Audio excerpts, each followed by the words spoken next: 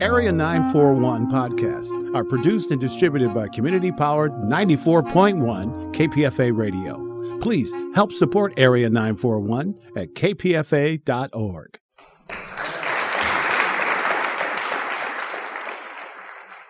This is the Bay Area Theater Podcast. I'm Richard Walensky, with interviews conducted over the years and during the pandemic with playwrights, directors, actors, and producers.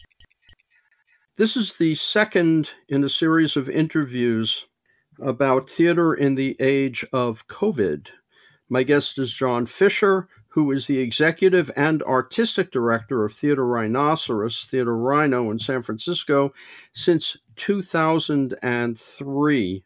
Let's go back in time to last February. At the time, there was a show running at Rhino. Actually, we'd had a show that was a hit, and we took 2 weeks off for the cast, and then we were going to reopen it at the Marsh in a new venue.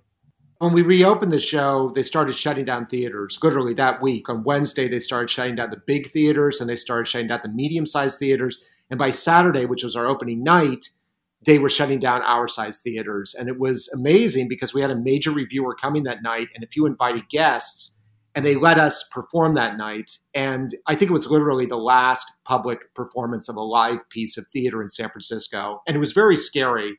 People were like sitting with dozens of seats between them. The audience was very nervous. The actors were nervous. I felt like we were like just under the wire. And literally the next day, Sunday, there was no theater in San Francisco. And then on Monday, there was shelter in place. So it was very frightening coming on. But we very quickly changed our approach and started broadcasting on Zoom and Facebook Live even that week. And so by Saturday of the following weekend, I did my first solo show, which was called A Tourist in Hawaii, which was all about COVID-19 coming to Hawaii and Hawaii's long history with disease and how this sort of fit into sort of a pattern of Hawaiians being wiped out by disease. It's a very frightening time. You were in Hawaii, is that correct? As it was unfolding, I was in Hawaii with my husband, Michael. The theater shuts down Sunday. What point did you meet up with the other Rhino people and say, hey, we got to do something here? And how did that work? Well, we just happened to have a board meeting on Monday night, and that was literally the first time I'd ever been on Zoom. We couldn't get together. Nobody wanted to do that. It was illegal. It was unsafe. So we met on Zoom. And as we were talking, I realized, you know what, we can broadcast something on this platform. It doesn't just have to be us having a board meeting. And immediately the board had ideas. I had ideas. We had a discussion. So by the end of the board meeting on Monday, we had pivoted and were ready to launch into COVID production. At that point, did you say, hey, I'm going to do a one-man show. I did World War II. Give me a shot at this? How did that work? Yeah, well, I figured that was the easiest thing to do. I was safe with myself. I'm a pod. There's only one of me, right? I don't have to worry about getting disease from anybody. I could do it in my apartment. I wanted to do a show about Hawaii. I started drawing up notes. I came up with an outline, and I just worked off of an outline. So it was partially memorized by Saturday, but I had the outline there to keep me on track. And yes, it was very much like a history of World War II. It was kind of my thoughts, my personal experience of a cataclysm. But, also I tried to find the humor in it, what little there was of it, and tell the story of the world changing. Michael is there with you, right? Yes. Did he work with you as kind of a director, so you had another person there while you were working on it? Or was this just you? It was just me. Michael's helpful in a million other ways. He went into overdrive on the sort of infrastructure thing. We didn't want to go to the grocery store, so Michael started ordering stuff immediately from Amazon Prime. It was amazing. The world was kind of ready for this. Maybe it wasn't aware of it, but it was. And I have a director named Jerry Metzger, and he would look at productions and give me feedback on them. But it was all remote. Jerry was looking at recordings. So in a way, as I say, I think the world was readier for this than anybody realized. And it was live. I said, 8 o'clock, I'm going to do this show. And I was horrified. I've never been so nervous because I was like, my God, if I screw up, there could be, the whole world could be watching. There could be people in China watching, but then I was just like, well, it's a live performance. That's what live theater is. So it was live, but it was on Zoom. Do you know how many people were actually watching that performance? I think that first one might have been a couple hundred. And of course, on Facebook, you have people kind of tuning in and tuning out, people kind of dropping by. The scariest thing about it was once I started, I realized that there were all these comments being made. I saw the comments scrolling by off to the left. And I said to myself, do not look at those comments. Do not look at those comments, right?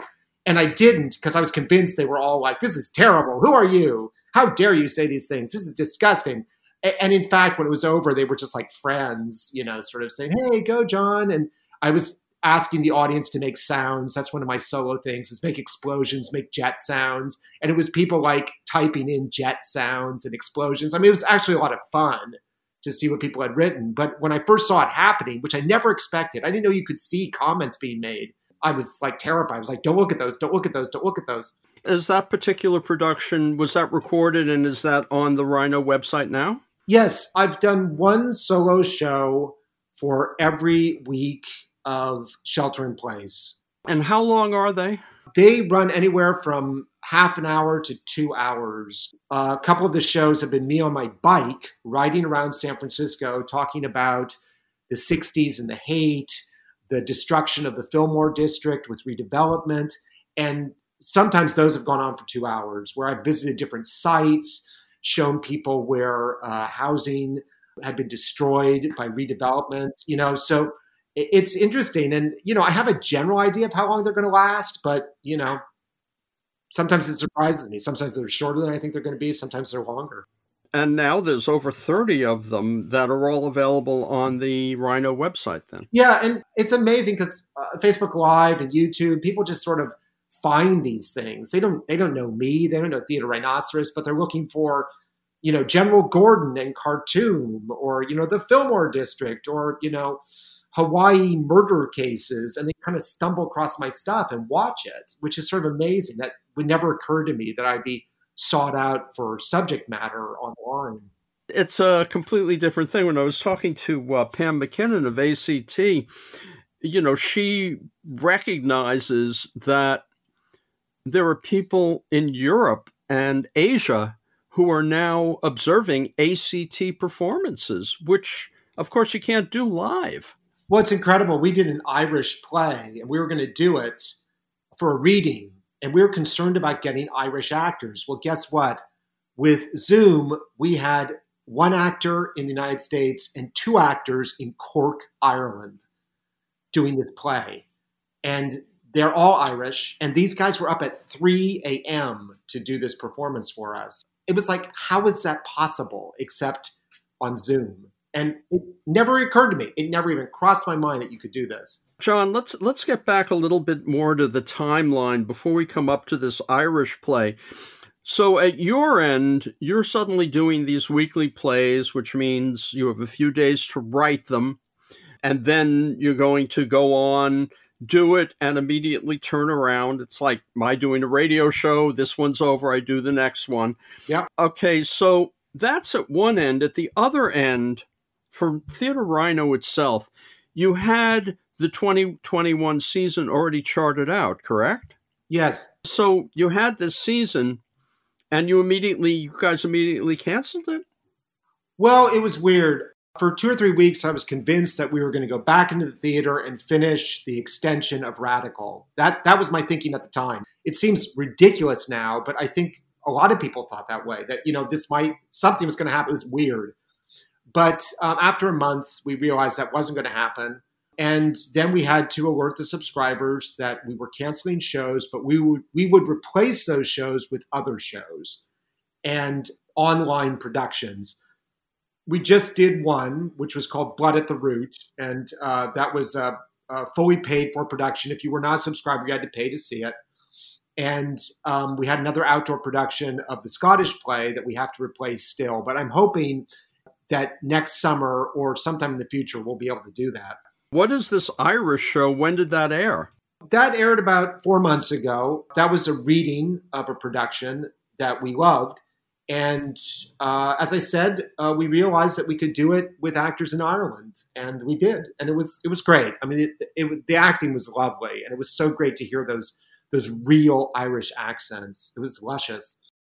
You begin to set up this new system, and that included contacting people in Ireland? How many plays has Theatre Rhino produced up until today, Thanksgiving?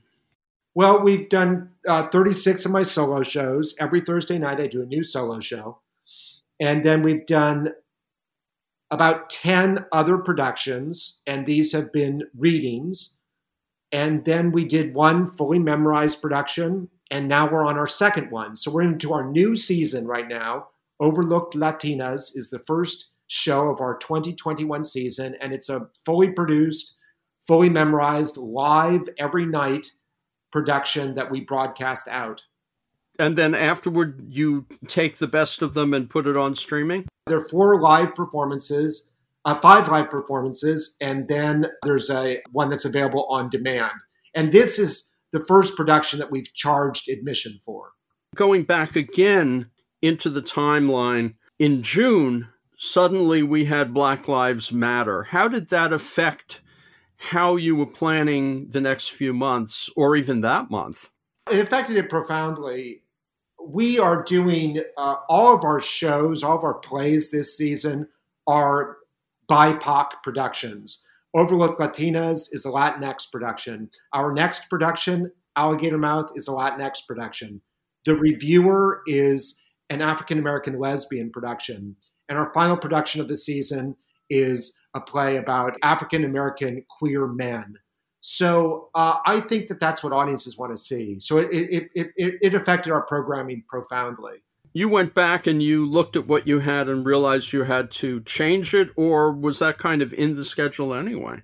No, those weren't in the schedule. I decided we have to change. We have to address this matter immediately and upfront. I wasn't interested in making a lot of promises. I wanted to immediately start casting African-American Latinx actors, paying them. I wanted to provide work. I wanted to, in our way, address the issues raised by Black Lives Matter. And of course, in the gay community, which is what Rhino is about, racism, particularly in bars, has been an issue in San Francisco. Yes. And, I think that that's what's wonderful about theater is theater can be inclusive. And I'm not in the bar industry. I'm not in the drinking industry. I have very little contact with that world, but we really are about inclusivity. And I felt like it was very important to provide as many opportunities in this season for, as I say, Latinx and Black actors and staff and directors, stage managers as possible to address the matter immediately and head on. We have always done this, but this season we're making an even bigger commitment to it. Meanwhile, as COVID continues, first off, has anybody in your immediate vicinity of Rhino gotten sick? One actor in one of our plays lost his father, died very early on of COVID. I've been blessed to have no direct contact with anybody who's gotten sick.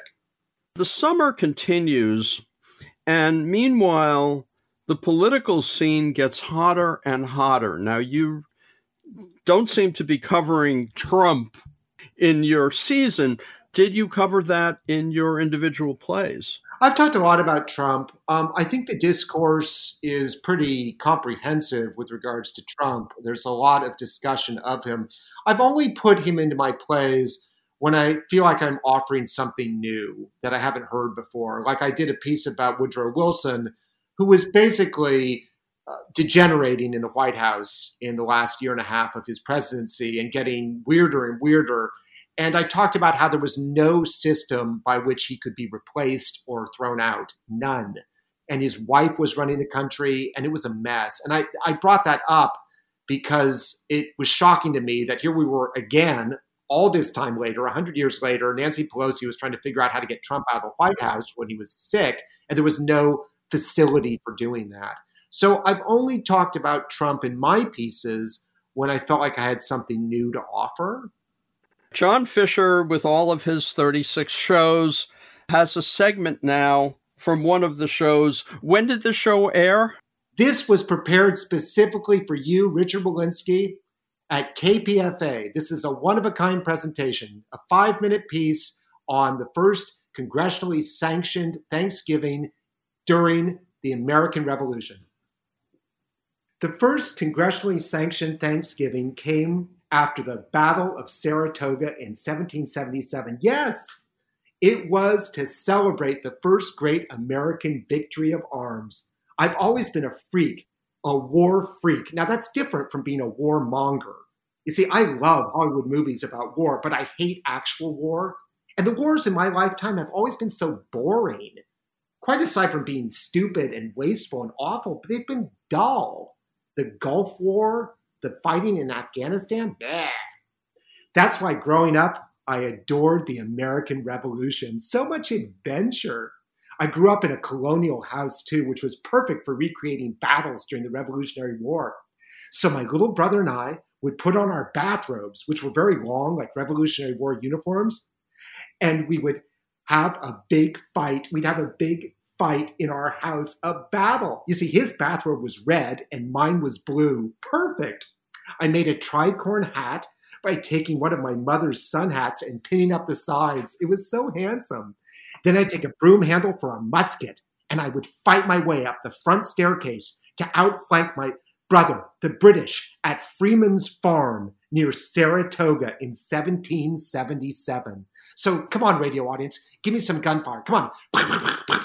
Come on, everybody. Come on, you can do it. Do it from your cars or at home. That's good. Good. This is a good radio audience. Good. Wait. I heard a machine gun. No, there's no, this is 1777. There are no machine guns. Yeah, okay. Cannons or muskets. Okay. Good audience. Good. Now, what was Saratoga, the Battle of Saratoga, all about? It was the dumbest British campaign of all time. You see, the British set out to cut New England off from the rest of the colonies. General Burgoyne, with his British army, would come down the Hudson Valley from Canada, and then another British force would attack from the west, from Lake Ontario, and then a third British force under General Howe would attack from New York City, from the south, and all three British forces would link up in Albany, and voila! The revolution would be won by the British. Well, here's what really happened. The forces from Lake Ontario, the British forces, they turned around and went home. What? Then General Howe, coming from New York City, he decided not to attack north. He decided he wanted to invade Philadelphia. He wanted to capture Philadelphia for the holidays. So he went to Philadelphia. What? Huh? So only General Burgoyne, advancing from Canada, he was the only one who kept moving towards Albany. And General Burgoyne, with his British army, he did pretty well. Until Freeman's Farm. That's where the Americans stopped him. And as I fought my way up the stairs, battling my little brother, I was General Morgan. I was General Arnold of the Continental Army. I was America. Come on, give me some explosions, radio audience. Come on, help out. Audience participation.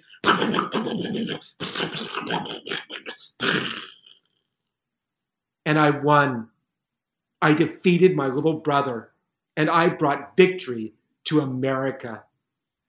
Dinner, my mother called, and we ran off to drumsticks and spinach in our bathrobes.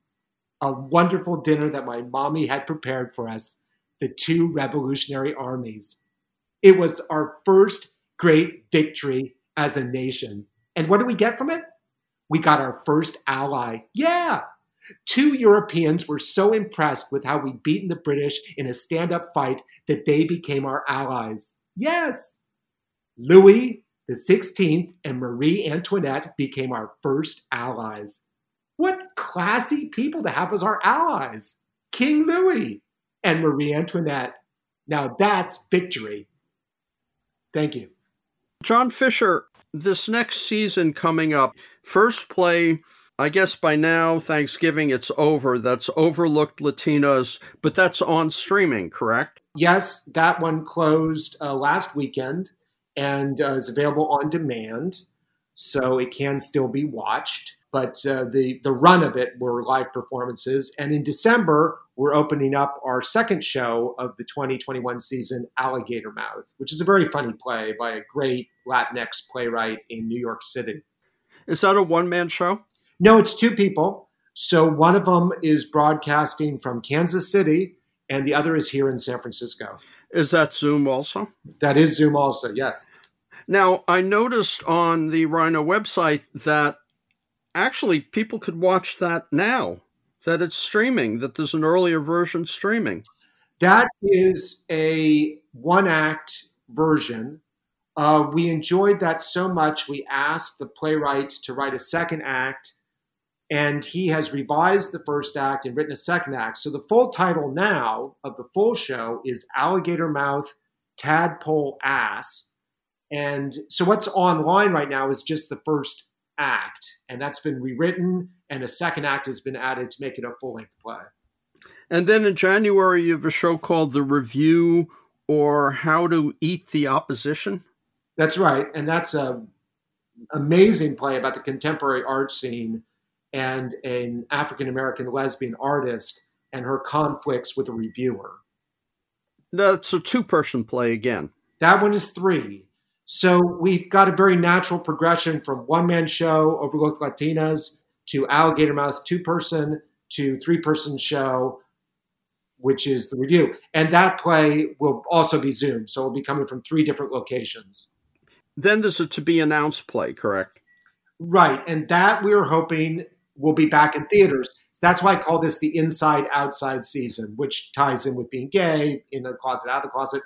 But also, now we're inside. Hopefully by next summer, we'll be outside. There's another show there called Mark Nadler Tonight, a cabaret show. And you have On Stage and then in parentheses, maybe, and that's in May. Yeah, that's May 23rd. So every day the word changes.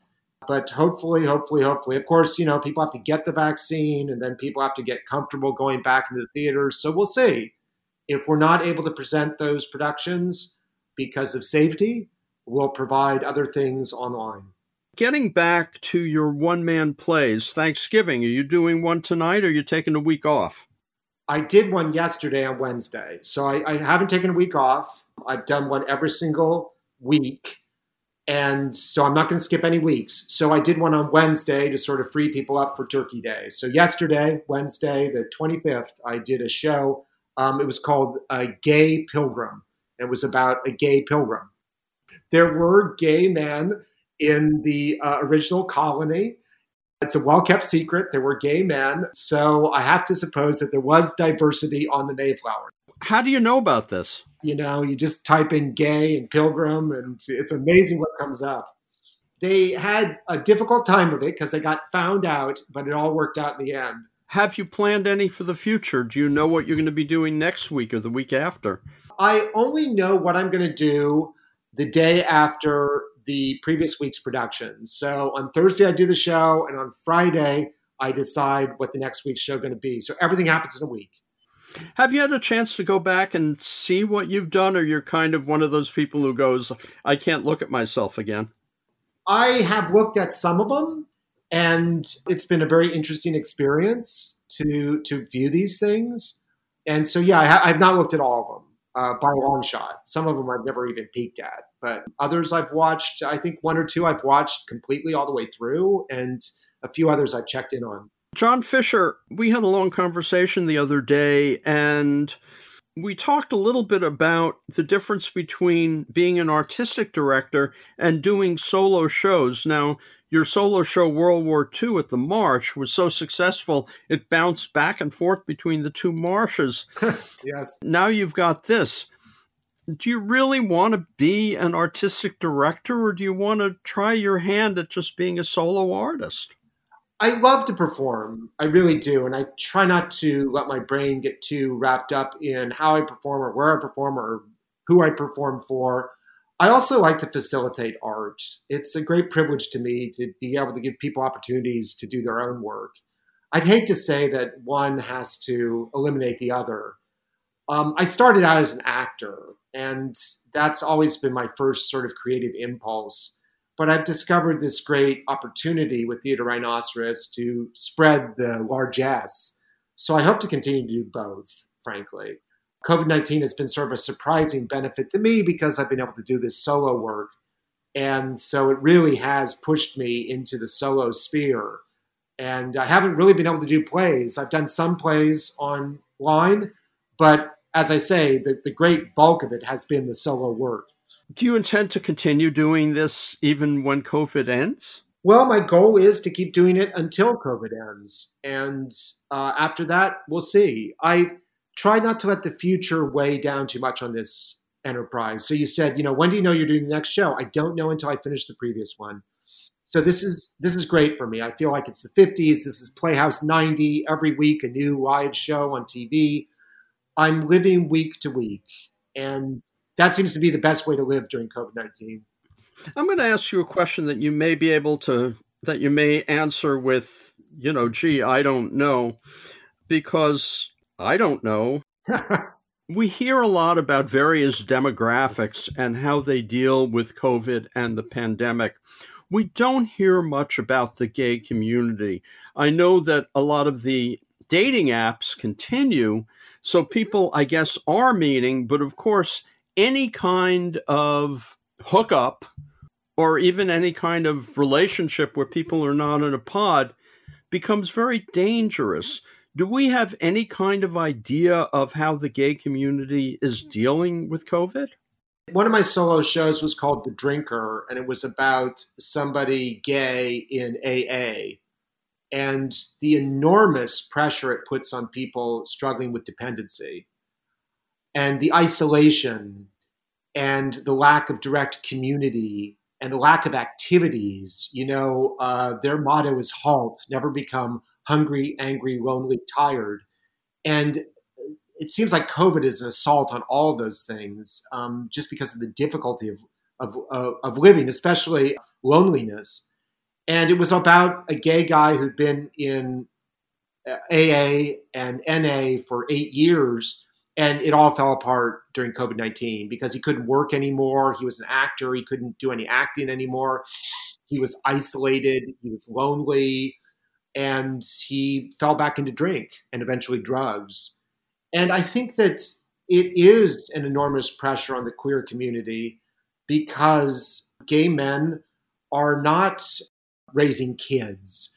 They're not traditionally defined by the nuclear family, surrounded by people in their pods. Many gay people live as single, and even if they're not having sex, they're used to a lot of socializing, a lot of going out. And I see that there's some of that in the Castro with outdoor dining, but not nearly as much as there was before, obviously. And I know that it's putting an enormous amount of pressure on gay men who are used to a certain level of socializing, of going to the theater, the symphony, the ballet, of, as you say, hooking up. And I think at some point, people have decided just to ignore it. And unfortunately, that's where we are right now with the numbers skyrocketing. And really, the reason is behavior. It really is all about behavior. I have a friend, old childhood buddy, who lives in Wisconsin. And we were talking about COVID and the exponential growth of infections in the Midwest. And my thought, he mentioned bars. And my thought was, well, okay, young people. And he said, no, the people in the bars are people in their 50s and 60s because they have nothing to do, so they go out. And they're the ones who are catching it. It's kind of similar to what's happening here. If their kids are grown up and they're left alone, what do? Right. Queer community is, I think, uniquely impacted because gay men traditionally have a lot of disposable income. Gay men traditionally like to go out. It's one of the cliches that you don't have to advertise. You don't have to do direct advertising at the gay community because they're going to go anyway. And when you shut down Broadway, when movie theaters are closed, then gay men, what are they going to do? And I think it's a particular frustration. On the other hand, and this is, my situation, given my demographic and the demographic of many of my friends, we went through and survived AIDS. Yep. We have a pandemic in our past. Yep. And that colors, I think, how we respond. So most of the gay men I know who lived through AIDS were actually in a better shape because we know what it's like. Yeah. That makes sense to you? Oh, sure. I did a piece. I did a piece about Randy Shilts and how much crap he got for insisting that the bathhouses be shut. And when the bathhouses finally were shut and when gay men started to change their behaviors, Randy Shilts didn't hold a grudge. He wasn't bitter. He got spat on in the Castro by angry gay men. And he said, I'm not going to hate gay men. I'm not going to hate them. They made the adjustment and they are not the problem anymore. It's the government that's the problem now. And I think that speaks to exactly what you're saying, that gay men have been through this before. This is not the first pandemic that gay men have had to struggle with and adapt to and learn from and grow. So I think you're right. Gay men are uniquely positioned to confront this tragedy. John Fisher, obviously we can't know the future, and you can plan only to next summer because then hopefully things will change and we could plan out.